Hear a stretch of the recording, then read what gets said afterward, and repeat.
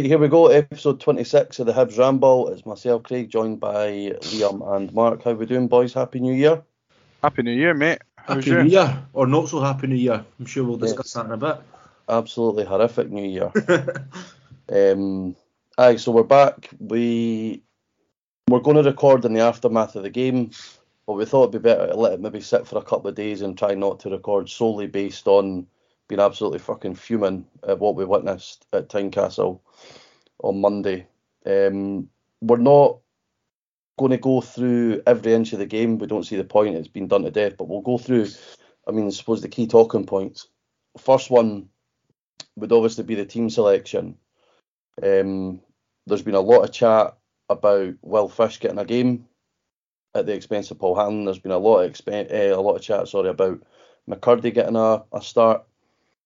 Both of them happened, and Mark, it's fair to say that neither of them worked, given that they were both hooked at half-time.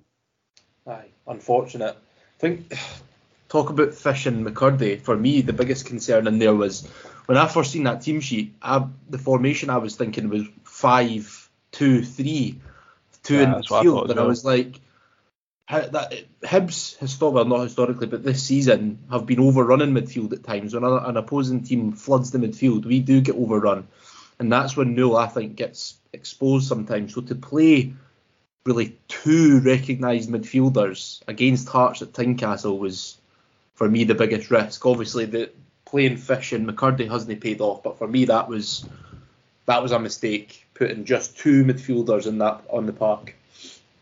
Yeah, I thought it was a 3-4-3. Probably was. 5-2-3 makes sense. Just looked at that. That's what it looked like to me as well. Subsequently never turned out like that. It was more of a 4-2-3-1 / a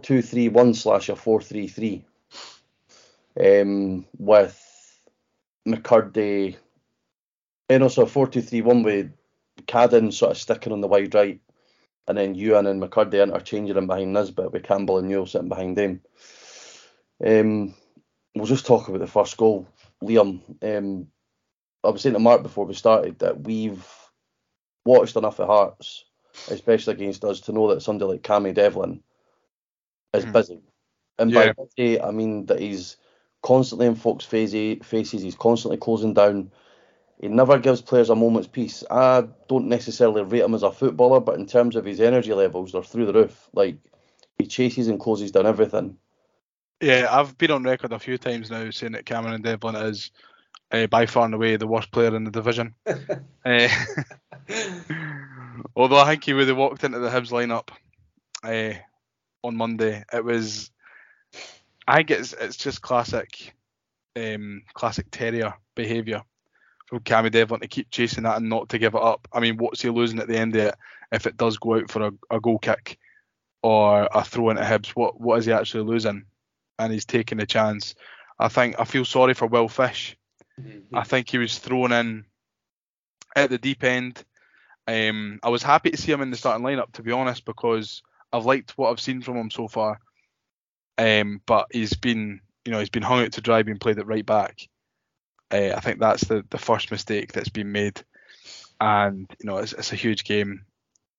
And I think in any other game where he's been playing in England, that goes out for a goal kick. I don't think he's used to players like that. I take any. It is bad. It's incredible. He was. Do you think it's? I was saying. That's a disgrace, to be honest. I was saying to Mark before you came on. Do you think it's naivety? Because from Fish. No, from the management team. So, well, like, how could it be though? Because they've had 500 games in management. How could they be naive to play a centre half at right back in his first start in an Edinburgh derby? I'm talking more about what Cammy Devlin does. So in that instance, right, Will Fish has tried to clear it once. Devlin's blocked it. We all know that he's going to get up and go for it again. But Will Fish doesn't know that he's going to get up and go for it again. So does that show a lack of preparation in terms of the management as well? Playing Will Fish at Tynecastle to start at right back for his first game, his first start for the club. Next to that, those two corners, obviously the ones that are nearest the Roseburn stand, are the most I don't know if hostile is the right word, but the noisiest areas, Tynecastle, and putting fish in that area as well, in that environment. Do you just think, for me, it shows a bit of lack of, whether it be understanding, which is strange because both McAllister and Johnson have played there for Hearts. Yeah, no, I think... And even David Gray as well. David Gray's played there in that exact position for Hibs. Surely it's Lee Johnson has said, I'm going to be playing Will Fish here. And someone surely has thought, that's maybe not the best idea. It's an incredible decision. I thought that was a silly decision. I feel really sorry for the boy Fish, to be honest with you, mate, because that one mistake is probably now going to define the rest of his time at Hibs, which is a shame. For me, it's not even a mistake. He does what professional football players do 99 times in a game. They just usher the ball out. Mm-hmm. That's what I was saying about the naivety from... Barry Mackay doesn't chase doing like that. Andy Halliday probably doesn't chase doing like that. Shankland, Ginnelly, they don't. But Devlin does. Devlin's probably the only one in that Hearts team that would. But if you're Lee Johnson, you need to be wary of that. And surely he does know, because he's played against Devlin at Easter Road. Yep. So, I don't know, mate. I don't know.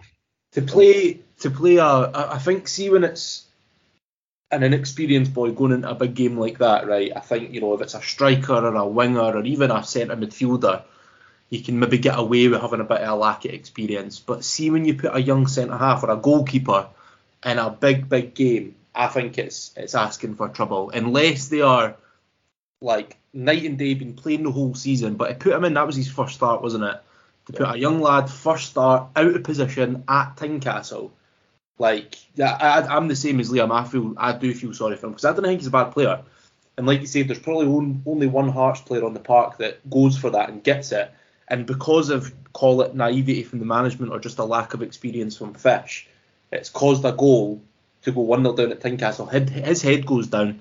Whether that's why he's been hooked at half time, I don't know. But I do feel sorry for the lad. I think hopefully he comes back fit and we see a bit more of him. But I just think it's a crazy decision to put a young, inexperienced centre-half out of position at Tynecastle. It just seems mental to me.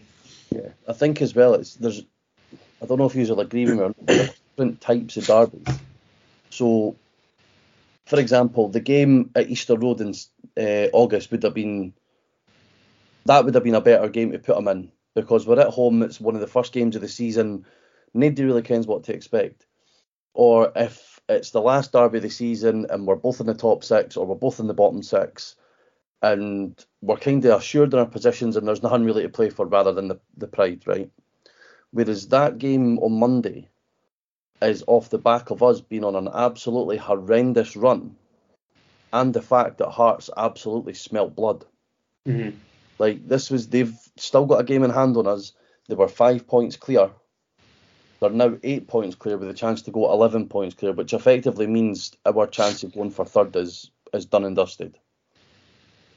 I think it was done and dusted well before Monday, to be honest. Aye, but you still, points-wise, it wasn't. That. So we're now 8 behind. We could have been 2 behind. Just how quickly it can turn. But, I mean, I don't think a lot of people come out smelling roses for the goal. Marshall, for me, who I thought was poor during the game. Marshall tried to come and get it, when Ginnelly dispossesses him. Yeah. And then he's at an odd angle to... when Devlin dispossesses him and Ginnelly picks it up. He's at an odd angle when Ginnelly hits a shot. But, I mean, even worse is Newell and Hanlon. Yeah, just standing with him either side of Shankland. Yeah. How they're not aware he's there. He's a fox in the box striker. I mean, I think it's laughable, really, and I think Lee Johnson will be furious. The second goal, I mean, we could probably spend an hour talking about that. Hibs initially get a free kick, and then they're checking for offside, and then it's figured out that Sibic is actually offside, but then Rocky handballs it, so it's a penalty. I don't get it. I don't get it, and I don't think we should really waste time. No, that's what I'm saying. We're not going to go into it. I don't feel there's there's a need. VAR is a whole separate thing altogether. The fact that it took 7 minutes to come to that decision, though, was fucking border. It's bizarre. I'm And sure then you've we said only it get- before, Mark, that there needs to be a time limit on these things. And then we only get 4 minutes added on. Like, where's the... So, I mean, it's supposed to be this whole clear and obvious thing. 7 minutes isn't clear and obvious. No. But so we go down... We went in 2-0 at the break, and I mind looking up at their screen and seeing the possession stats and like the halftime stats, etc. And Hearts had 61% of the ball, which didn't feel kind of sometimes you can watch a game and go, oh, we've actually had more of the ball than that, or they've actually had more. It felt completely accurate. I felt like we never got near them. I think it's a bit generous to us to give us 40% possession. Yeah. Sorry, before half time, the chance to get back into it, Ellie breaks through. And it gets worse every time you watch it. It takes like I said in the chat. Like, I'm not one of these that sort of like, sometimes I'll shout and I'll be a bit like, oh fuck at games, but I tend to know to lose my rag. I completely lost my head at that. Like, I'm talking, there was probably spit flying out my mouth. I was shouting that hard because for me, that is, at this level, is just it's criminal. It's unacceptable, in my opinion. Like, he's got two choices that he can make. He can try and bend it round the keeper, or he can just dink it over. Xander Clark's coming out to him. The keeper's not going to have time to stop, turn, or even stop and pedal back if Ewan decides just to dink it over him. Do you think that's a sign of low confidence? Or I think he maybe just took too long to decide, and he slowed down as well. Like, he's one of the quickest players in our team, and I don't think Toby Civic really is very fast. I think he's tried to anticipate a challenge and in the hope that maybe they'd go down to 10 men. Maybe. Were you surprised though that he?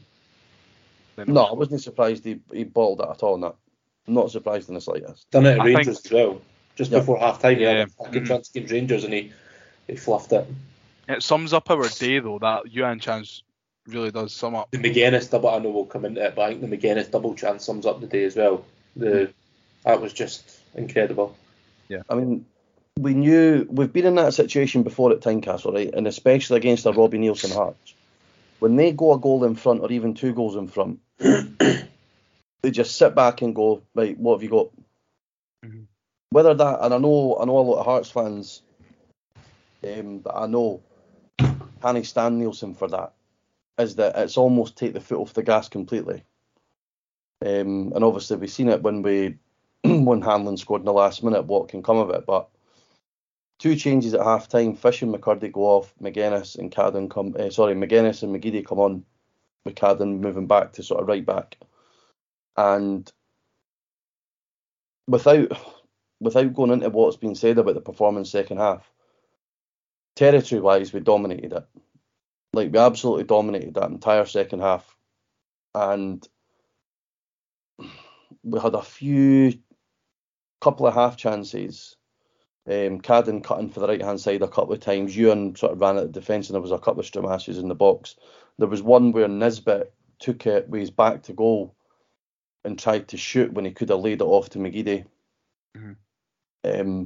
On that note, I thought McGeady done well when he came on. You can see, even though he's not got the legs anymore, you can see he's a level above, like in terms of game intelligence, like almost like what Snodgrass is for Hearts. Like, they're just intellectually on another level when it comes to football. I think McGeady was definitely like the polar opposite of the McGeady that we saw at Falkirk before the league season started. He looked like he wanted to get on the ball and drive. No McGeady spins, which was a bit of a disappointment in my eyes. I was looking forward to seeing one of them, him going round whoever. I can't even mind who was playing. I think it was Atkinson on his side. Michael Smith. he got Michael Smith booked and then got taken off shortly after because he injured himself. Aye.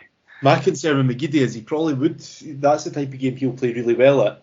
Hearts at Tynecastle, Rangers at Easter Road, whatever, these big games, but then we'll play Motherwell on Sunday and he'll no kick a ball. Do you know what I mean? He's one of the players that I'll just not be interested in these other games.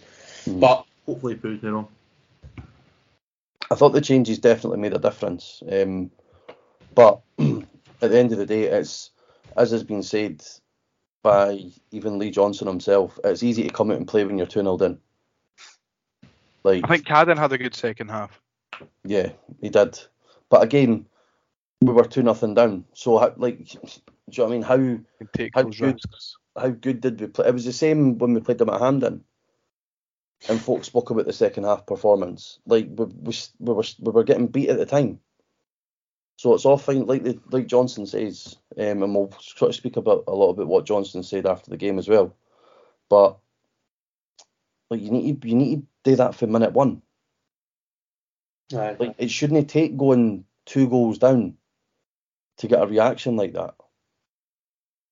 I know.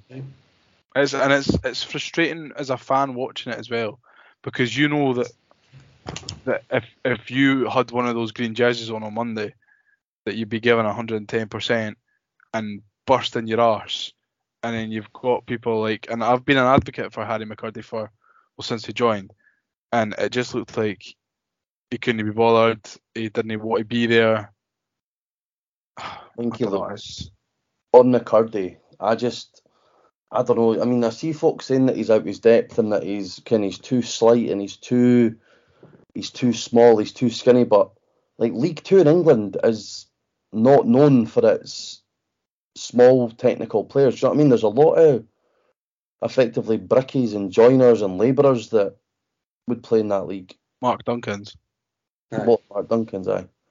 He had one good season, and I know that, fair enough, he's had the season of his life and he's probably peaking and all that, but it's not as if he's been, brilliant in there for 3, 4, 5 years and he's been getting 15, 20, 25 goals a season. He had one season where I think he broke into the 20s, low 20s, and then immediately he's got his move. I'm not saying we should have left him because somebody else might have pinched him, but, one good season doesn't necessarily mean that you're going to come and have 2, 3, 4, especially when before that his record was really, really poor, actually, from what I've seen anyway. His goal record kept bouncing about from club to club. So have we signed the McCurdy that got 20 odd goals in a season, or have we signed the McCurdy the previous 5 seasons before that who got 5 goals in a season? Do you know what I mean? It's still to be seen. I don't even think we've got him, to be honest. Again, it's just and I think what you said is right, Liam. We need somebody that shows a wee bit of effort. At least if you're the one thing that top managers say is that when you're no getting a goal, when the striker isn't getting a goal, you have to bust a gut. You have to put 150% of the performance and a goal will come eventually. And he just doesn't look like he's really given that. He looks like one thing happens, his head goes down. He's the type of player that if you kick him once, you'll no see him again, and you'll no survive in Scottish football like that. He shanked an opportunity first half, didn't he? Really good opportunity. It was a volley, wasn't it? It was a sort of deep. It was a good area. It was a difficult one to take, but it was a really good area. Skim it along the ground there. Skied it, man. I mean, we wouldn't have heard it because we were at the game, but apparently Johnson came out and said on the radio before the game when he was asked about his team selection about McCurdy, and he said that he's just as likely to get sent off as he is to score the winner. Why play him then? But why make a comment like that in the press? This is the thing as well, because he spoke after the game about clearing out the deadwood. Says that there's probably about 9 or 10 players that could go. He'd get rid of 10 to bring in one quality. And he goes on to name, he was like, Joe Newell had a good game. I'm not even going to talk about that. Because I don't think that even deserves any airtime from us. But he mentioned Kyle McGuinness. So if he's talking bad about McCurdy and then he's talking up McGuinness, why is he starting the one he's talking bad about and then benching the one that he's talking good about? I know he's said something about managing their fitness and whatnot, but what's the point in bringing them on at half time when we're 2-0 down. Start the game when it's 0-0. Do you know what I mean? We've now got 9 subs on the bench. You can make 5 subs during the game. So you've got more options if, for whatever reason, one of them was to break down. And I think part of that as well, what really frustrates me is week in, week out, the amount of not necessarily rotation in terms of players, but we're trying all these different shapes. We're trying 3 at the back, 5 at the back, 4 at the back. We're trying different midfields, different attacking options.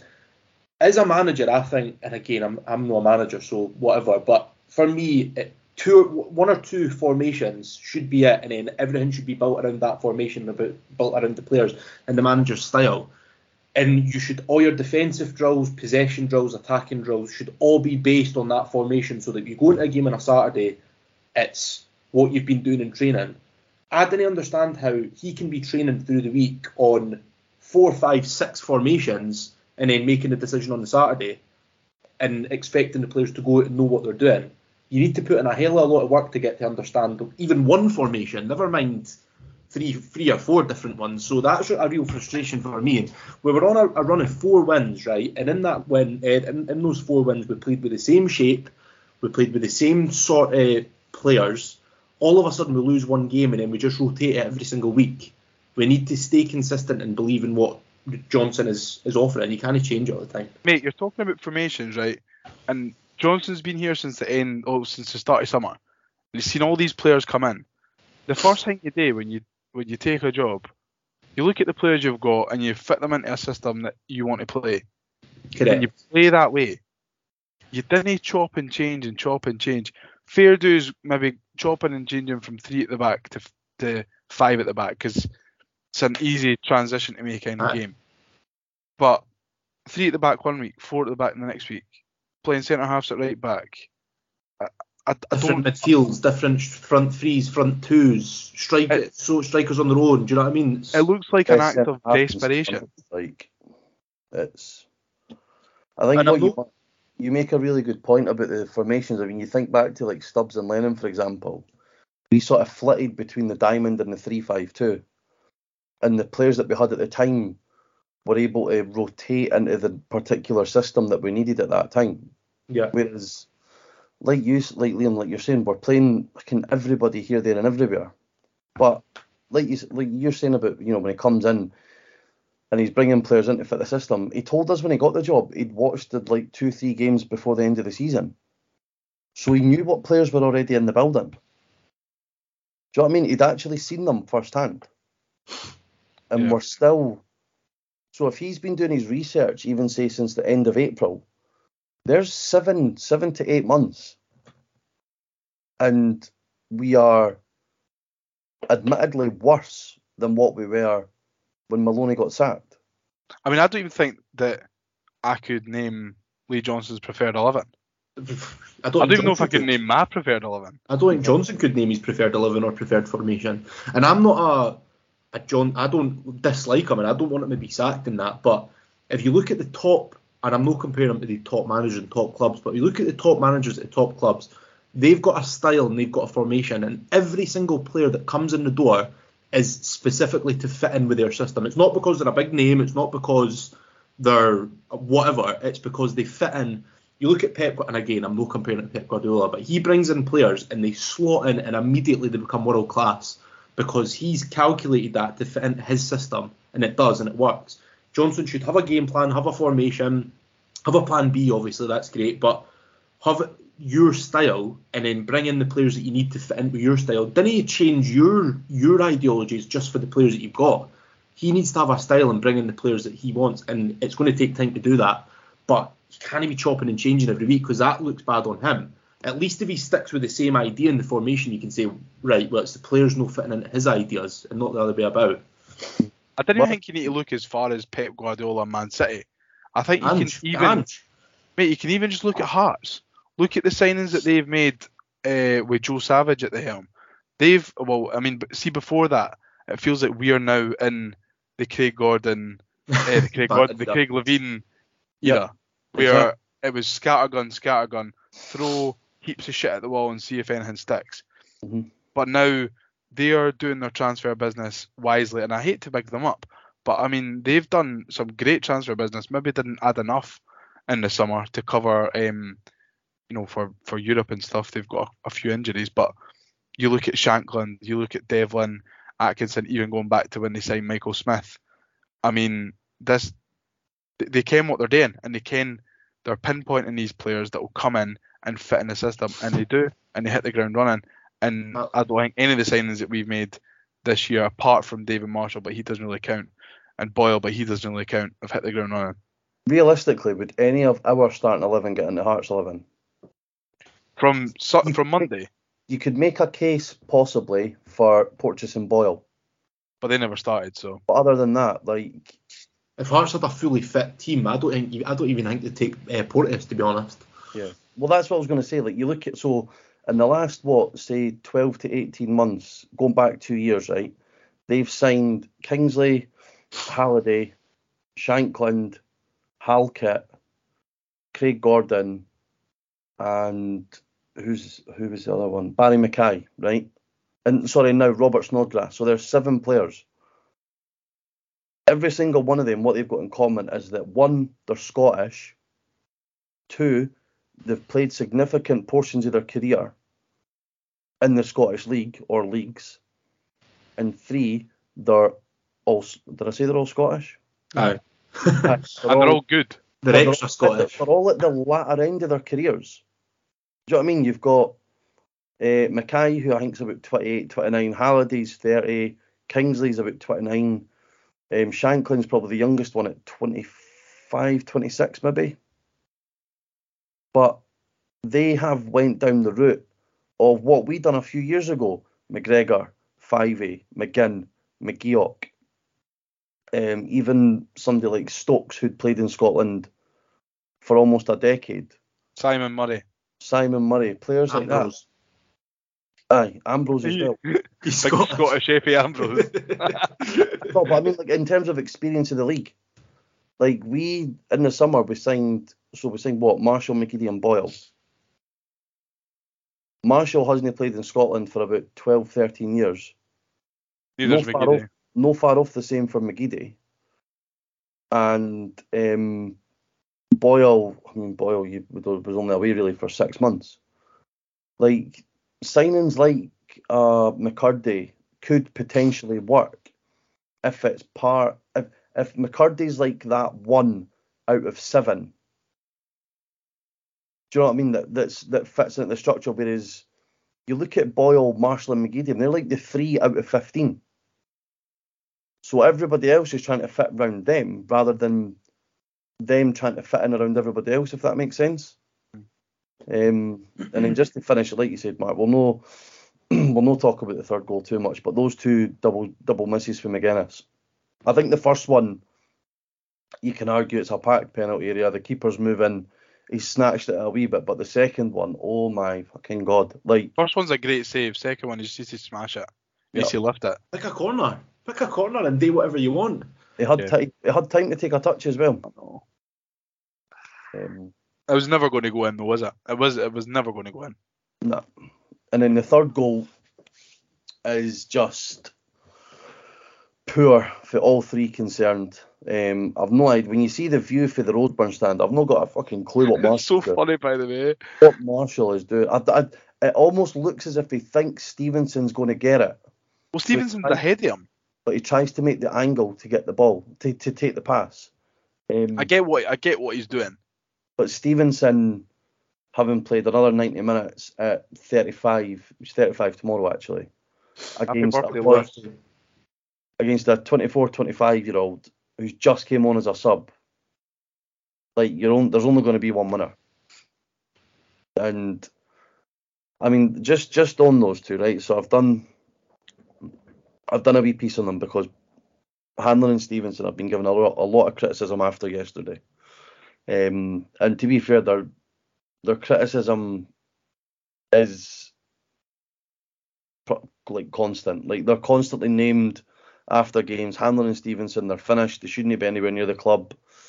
Yada yada yada. So I've done a bit of digging the day, and I've got some stats on them. Right now, some might be a wee bit off.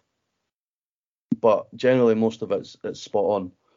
So combined appearances for Hibs, right? They've made 1,073 combined appearances. So that's the Premiership, Championship, League Cup, Scottish Cup, European games, etc. Stevenson on 443 league games and Hanlon on 413 league games, right? We have signed 34 players in their position. So left centre, so not even left centre half and left back. I've left out players like Whittaker who could play in both because I didn't think it was fair to include Whittaker because he wasn't necessarily signed as a left back. And I also love Stephen Whittaker. Yep. But I mean, they've both. So in terms of their appearances, right? Stevenson between 2013 and 19 was minimum 34 appearances a season. So league season in the top flight's 38 games, championships 36. So he missed 2 or 3 league games a season. Hanlon's roughly the same, but he's had more injuries than what Lewis has, right? So I'm going to run you through the names, right, of centre halves that we've signed since Paul Hanlon made his debut. Now we had players like Sol Bamba, Chris Hogg, etc., but they were established first team players before Paul made his debut, right? So we've got some of the names on this, honestly. Darren McCormack, Stephen Tico, Francis Dicko, David Stevens, Sean O'Hanlon, James McPake, Jordan Foster, Michael Nelson, Daniel Boateng, Liam Fontaine, Darren McGregor, Brian McLean, Effie Ambrose, Darnell Johnson, Ryan Porteous, Adam Jackson, Jonathan Spector, Nathan Wood, Rocky Bushiri, Harry Clark. Like I said before, he's a debatable one. And then Will Fish. Sean O'Hanlon. I feel so sorry for Adam Jackson, by the way. I thought he was a player. 22 players, and Paul has outlasted every single one of them. Bar Rocky, he'll probably not outlast Rocky. I don't know if that's a compliment to Paul Hanlon or just how absolutely mince that list is. He's kind of like the Queen, and that list is like the Popes. Right. So he's the season where he made his lowest amount of appearances was the season after he made his debut was 7. And then he's had the injuries, obviously. He was injured when we got relegated in 2014, but he won the Player of the Year that year. And then he missed the second half of the championship season when we got promoted. And he'll be 33 in a couple of weeks. But 516 appearances in total for Hibs, right? And then Stevenson. So the left backs that we've had in that time, right? So Ian Murray, Jonathan Grounds, Kujabi, Ryan McGivern, Callum Booth, Adam Eckersley, Callum Crane, Faisal Reras, Mikel Nellon, Sean Mackey, Josh Doig, and then Cabrera. Wow. Now, you could argue that out of that entire list of players, right, the 34 players that I've named, at the moment, one has been a success elsewhere, and that's Doig. I can't believe that left back list. Ryan McGivern and Paku Jabi in the same list. The rest of them... Jonathan Grounds, remember him? I'm sure we had George Franco as well. Was he a right back? He's a right back, aye. Was Alan Mabry a right back?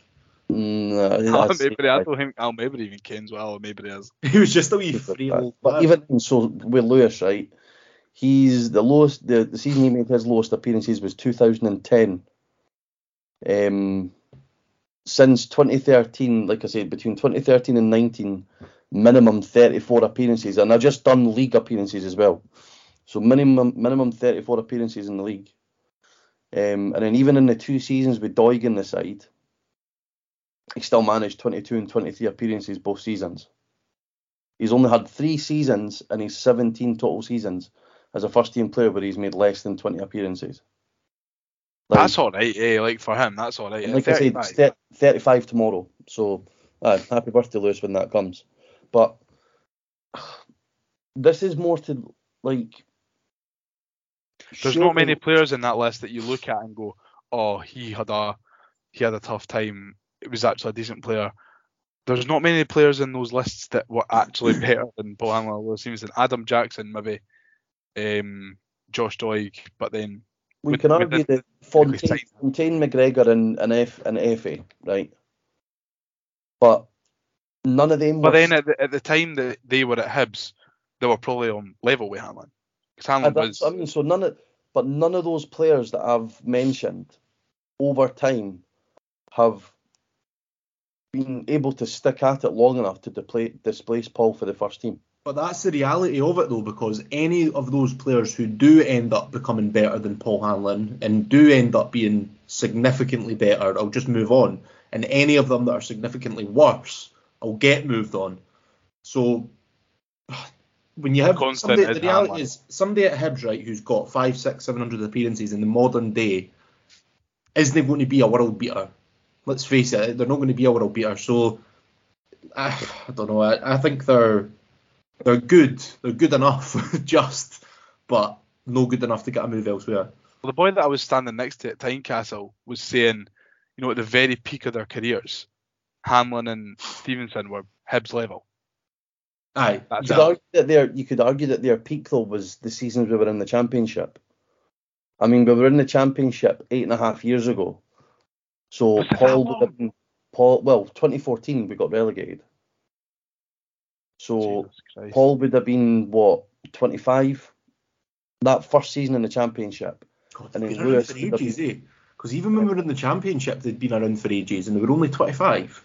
Lewis would have been 27. That's mad. That is mad. That makes me feel. So you can argue that throughout those seasons. So when Stevenson sort of started, when he was 25, that's when he started that minimum 34 appearances a season run. Right.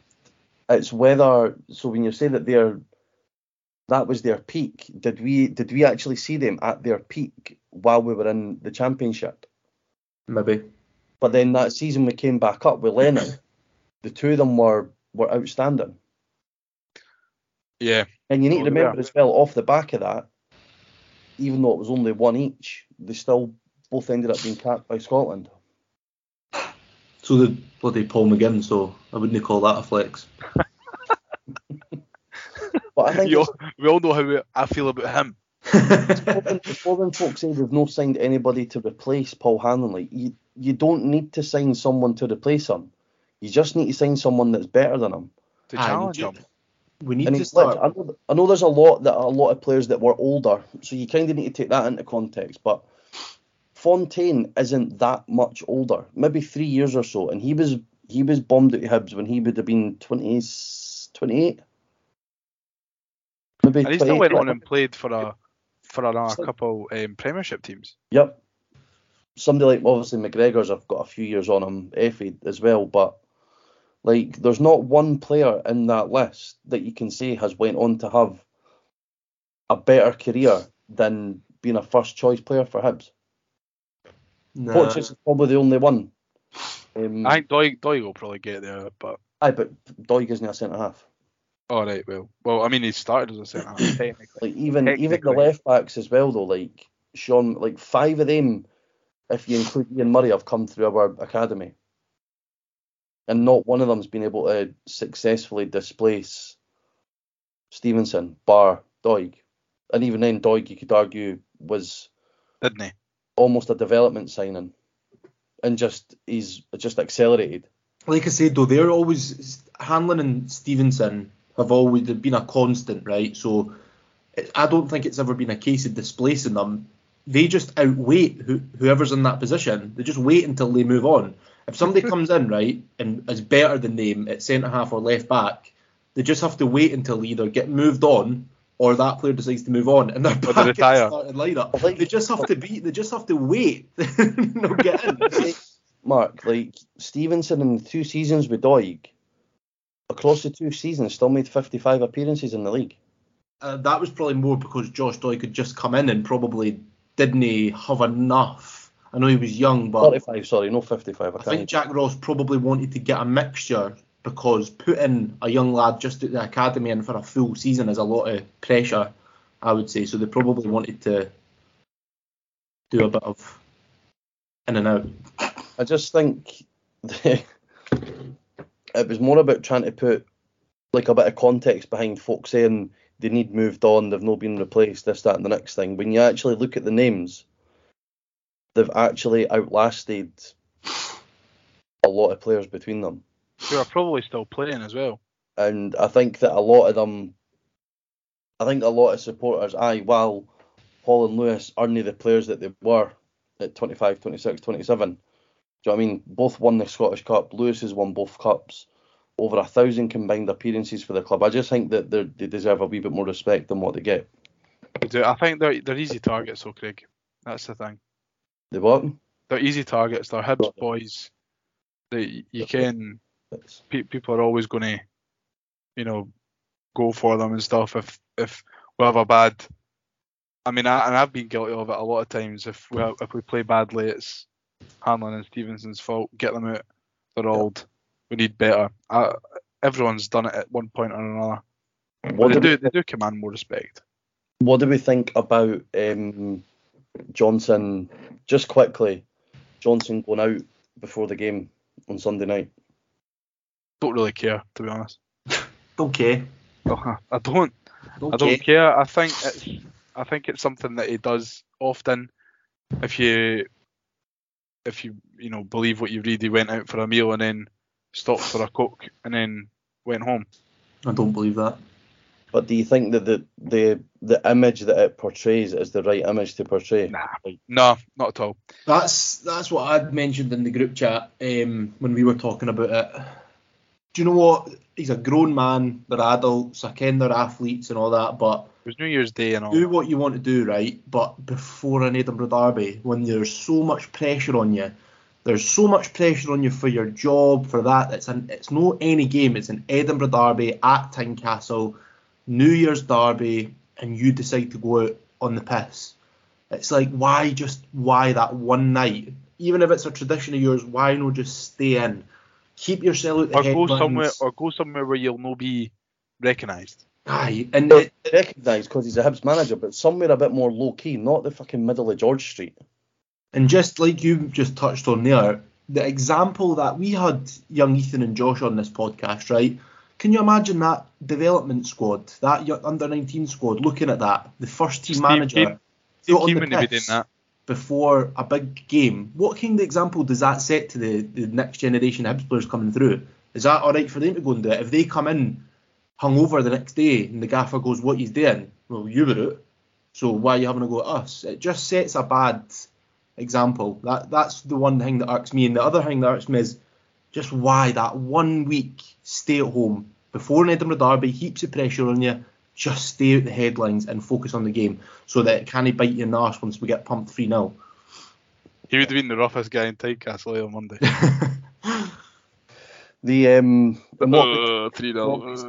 What about his comments after the game? I understand why he said what he said to try and get the fans back on side, but it's got shades of Butcher, doesn't it? Yeah, it's classic deflection, dude. Deflection for terrible. He didn't go into the changing room either. I've seen that. That's funny. He didn't? What, so he just went home? He didn't. No, he just went and sat on the bus. So apparently he done the press and then went and sat on the team bus. He's actually spoke about it to Sky Sports today. I need to watch that. The comment he made about Porteous and historical poor decision making or historical poor professionalism for the club. It's passing the buck, in my opinion. He's probably... he's not wrong, but Porteous isn't going to get offered a contract to be the highest paid player 2.5 years ago. No. Like, he's just not. He wasn't good enough. Oh, but he should have been given better than an academy deal. I also do think there's maybe been a wee bit of stringing along for Porteous as well. But again, like, we'll just need to see. We'll move ahead to Sunday. Away to Motherwell, who haven't. Oh, by the way, Liam, you'll love this stat, right? Guess who haven't won a home game since August? Motherwell. Oh, let me guess. Motherwell. Oh well, they'll be delighted. So Hibs are coming to town. Yep. As long as McGinn doesn't score, I'll be happy. Some questions in. We'll do our questions first, and then we'll lead into the Motherwell game. So Liam. Oh wait! Before we do the questions, we've got pie reviews to do. pie is the best in the pie review? Which pie is the best in the pie review? Oh, aye, so we do. Right, Mark didn't get a pie. He was just on a Diet Coke. New Year, new him and all that. Well, Jack Daniels in it. Probably just incriminated myself there. That was. I'm sure I seen you with that outside the stadium footprint, Mark. Aye. Yeah, no, definitely. Liam, we both partook in a tiny pie. It wasn't a tiny pie, it was a normal sized pie, but they give it in this wee sleeve that's got a Hearts badge on it. Exactly the same as they used to do at Easter Road. Yeah, and I actually bulked and took my pie out and gave it back to the lassie because I didn't want to be carrying something with a Hearts badge on it. Does that make me pathetic and bitter? Yes. Do I care? No. So Liam, give us what was your overall score? 13. 13. Mine was 11. 11. Temperature, what did you get? I got a 4. I went 5. It was very, very good. It was just a little bit too hot. Nah, we burn the tongue moment. My temperature was absolutely spot on. Like, we've spoken about the temperature a few times that can make or break it for me. And it was sure can. And it was just, it was perfect. I couldn't have fault it. What about your crust? I've gone for a 3. Yeah. Because it wasn't very flavourful, although it didn't fall apart for the most part. It wasn't soggy, and it see at the top rim, it was like crunchy. Yeah. I appreciated that. I did appreciate that. I think in the pie review, a lot of the crust scoring comes on whether the pie falls to bits or not. I think for sure you always need to take into account the structural integrity of a steak pie. Yeah, if it doesn't fall to pieces, it immediately gets almost like a 2, a plus. It's like 2 a baseline score. I was a 3 as well. Average. For the reasons that you mentioned, but it was just a wee bit dry. I agree. A tiny wee bit dry. That not even a bit of sauce could have helped, I think, because it was the outer crust. No, the lid. The lid was spot on. Filling, I've went for a 1 because what was inside was akin to what I give my dog out the Lily's tin. It was pure and utter mush. It was like somebody had gotten a bowl of soup and solidified it, patted it down, and shoved it into a pie. That's minging. Doesn't sound very nice. The taste it wasn't the taste so much, it was the texture. I like chunky wee bits of steak, a nice good bit of gravy, even the wee bits of steak that float about in there that you're like, oh, I wasn't expecting you in this bite. Whereas that was it was literally like it had been taken out a tin of Whiskas and put into my pie without actually tasting like cat food. Well, I've given the filling a 3, an average. I kind of understand where you're coming from, but I think I had a better one than you. It was kind of like pulled pork consistency for the steak. But I felt like the ratio was good. It tasted alright. I quite liked it though. I quite liked the texture. So I've given it a 3. The texture of it gave me the book, so that's why it's getting a 1. And then price, I've gone to £3.50 for a pie. Not good enough, I'm afraid. Well, I went for a 3. I've stated before that £3 to £3.50. I'm happy to pay. I feel like that is the average kind of. I feel like that's the average kind of price range for a steak pie at a Scottish football ground in the top flight. Yeah. And cost of living crisis, you can only listen. People have got to make their money somehow. I'm happy to pay £3.50 if it's a good pie, and I feel like it was an alright pie. Adequate. 13 out of 20 for me. Maybe if the filling was a bit better for me, the value of it would have been pushed up, but £3.50 for a cat food pie, no thank you. Yeah, I understand. Don't worry. Right, on to our questions for the Ramblers. Now it's time to answer the Hibs Ramble listener questions. The first one comes in from Liam at LH175. No question, just a statement. Ian Gordon, fuck off now. Next question. Yeah. Fair dues.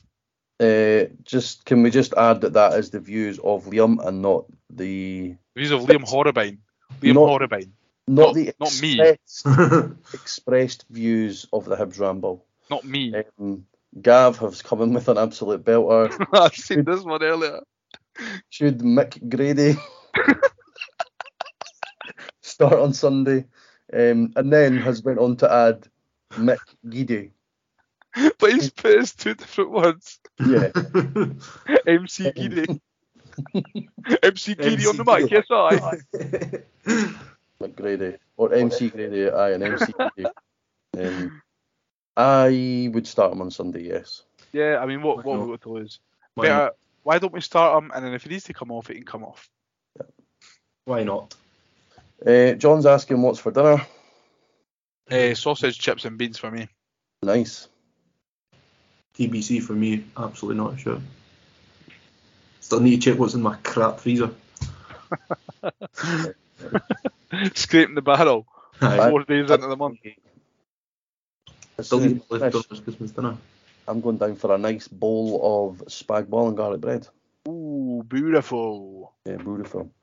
Barry's asking, and then John's went, that's it, no more questions, blame Hamlin or whatever, I don't care. First of all, John, can you please let us know what you're having for your tea? And Pictures as well. Yeah, preferably pictures, and also I empathise with the way that you're feeling. Yeah, you can. I feel there's a lot of sadness in that message for John. I know. Are you okay, John? Please reach out. Yeah. It's going to Motherwell, probably going to be a shite day out. Motherwell is a shite hole, so yes, regardless of the result, it will be a shite day out. It's a Sunday. And it's a half one kickoff. So probably. Although there is one saving grace, and that is we get to tick off one more box in the Premiership chart. Mm-hmm. It probably will be an awful day out. And it will be an awful pie as well, I would imagine. Because Motherwell, to be fair, Motherwell has produced some good away days, but not at half one on a Sunday. Not on Sunday at one. We'll see. If you had to take Hecky, Maloney, Ross or Johnson, who would you take? That's almost like asking what one of your mates you'd like to catch riding your missus. Who asked that question? Jack Hibbs. Who's it? Ross, Maloney, Hecky or Johnson? Heckingbottom. I'd actually take Hecky probably. Yeah, because he's doing alright at Sheffield. Yeah. Maloney all day for me. All day. A new contributor who's just showed up, Lorenzo, with an Italian flag, Japanese writing and South Korean writing. Lorenzo's been involved a few times. I think the first part of his message is in what I believe to be Korean. So unfortunately, Lorenzo, I can't decipher that because I'm not Korean. Uncultured swine. And he said, after the last match, not because it's a derby, I started to think we need to turn the page for Johnson. It is absurd. The guys only play one half per match. I guess they play against the manager. What do you think? Say that again. We have to turn the page on McCurdy. On Johnson. As in get rid of him? I think that's what he means. I think he means the opposite. I think he's asking why do they only play 45 minutes of football? Which, I mean, is very valid because... if the question is, does it look like the players have down tools? I would say no, they're just not good enough. I would say they've not down tools. I think I would agree with you. I don't know why they only play for half a game though, because it seemed to be a common theme recently that they're turning up in one half, usually when we're getting beat. Yep. Zach is asking opinions on Will Fish. I like the lad. Feel like he was thrown in the deep end. Feel sorry for him, to be honest. Same. Although he's had the world's hardest paper round at 19. Would be very surprised if he played for us again, though. Very, very surprised. Yeah, me too. It's a shame, though. File under Nathan Wood, Darnell Johnson, etc. And finally, we'll just go for AS on this one because I don't want to butcher your username. If you could bring back any previous assistant managers to take over as manager, who would you pick? I seen this one earlier and I've been thinking about it all day, and I really don't know. It's got to be John Doolan, surely. I think John Doolan or Mark Venus. Maurice Malpass. Oh, Christ almighty. What about Derek Adams? I don't know who was the assistant, if it was Doolan or Taff. It was Doolan. So whatever one of those two, I would take one of those two. What about Derek Adams? Take him back. Well, that's why he left, because he was supposed to be getting the job when Calderwood went, and then Calderwood didn't go.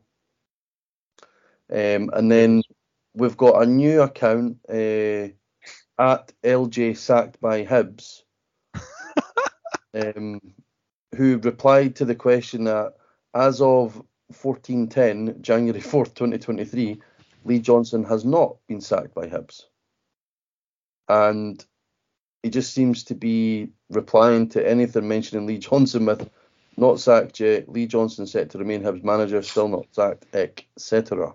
I bet you this is the same Virgin who made the account on deadline day called Ron and Ian Gordon Out, and then had their faces again like the big circle traffic sign with a red line through it. Right, very quickly, looking ahead to Sunday.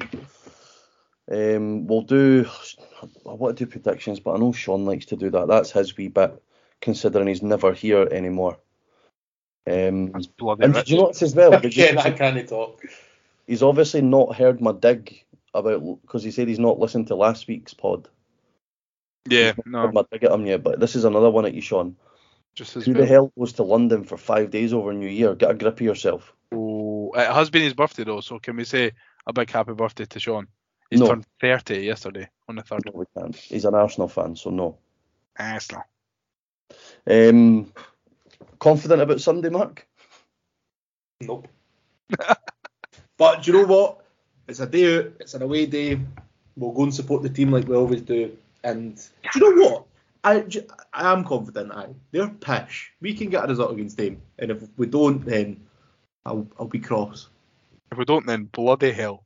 Then bloody save us. Confident, Leon? I don't know really how Motherwell have been getting on recently, Crap. but Not won at home since August. yeah, no, not confident then. And when you're in a team in a bad run of form, who is the one team that you want to see next on your fixture list? Definitely Hibernian FC. Hibernian FC, exactly. So we'll end it on that note. Once again, Happy New Year to everybody listening. Thanks for your support over 2022. We hope to continue it into 2023. We'll be back next week to review the Motherwell game. God knows what will happen in between. We might end up having a new manager, having 12 new players. We might end up being dead because Ron Gordon's just decided to fuck this, I'm no arse anymore. So it'll just be another exciting week of the roller coaster of Hibernian Football Club. So thanks very much for listening. If you can like, share, subscribe to the podcast, get it out there, get more eyes on us, and keep your interaction coming, and we'll see you next week. Cheers. See you, bye now. Bye. Bye.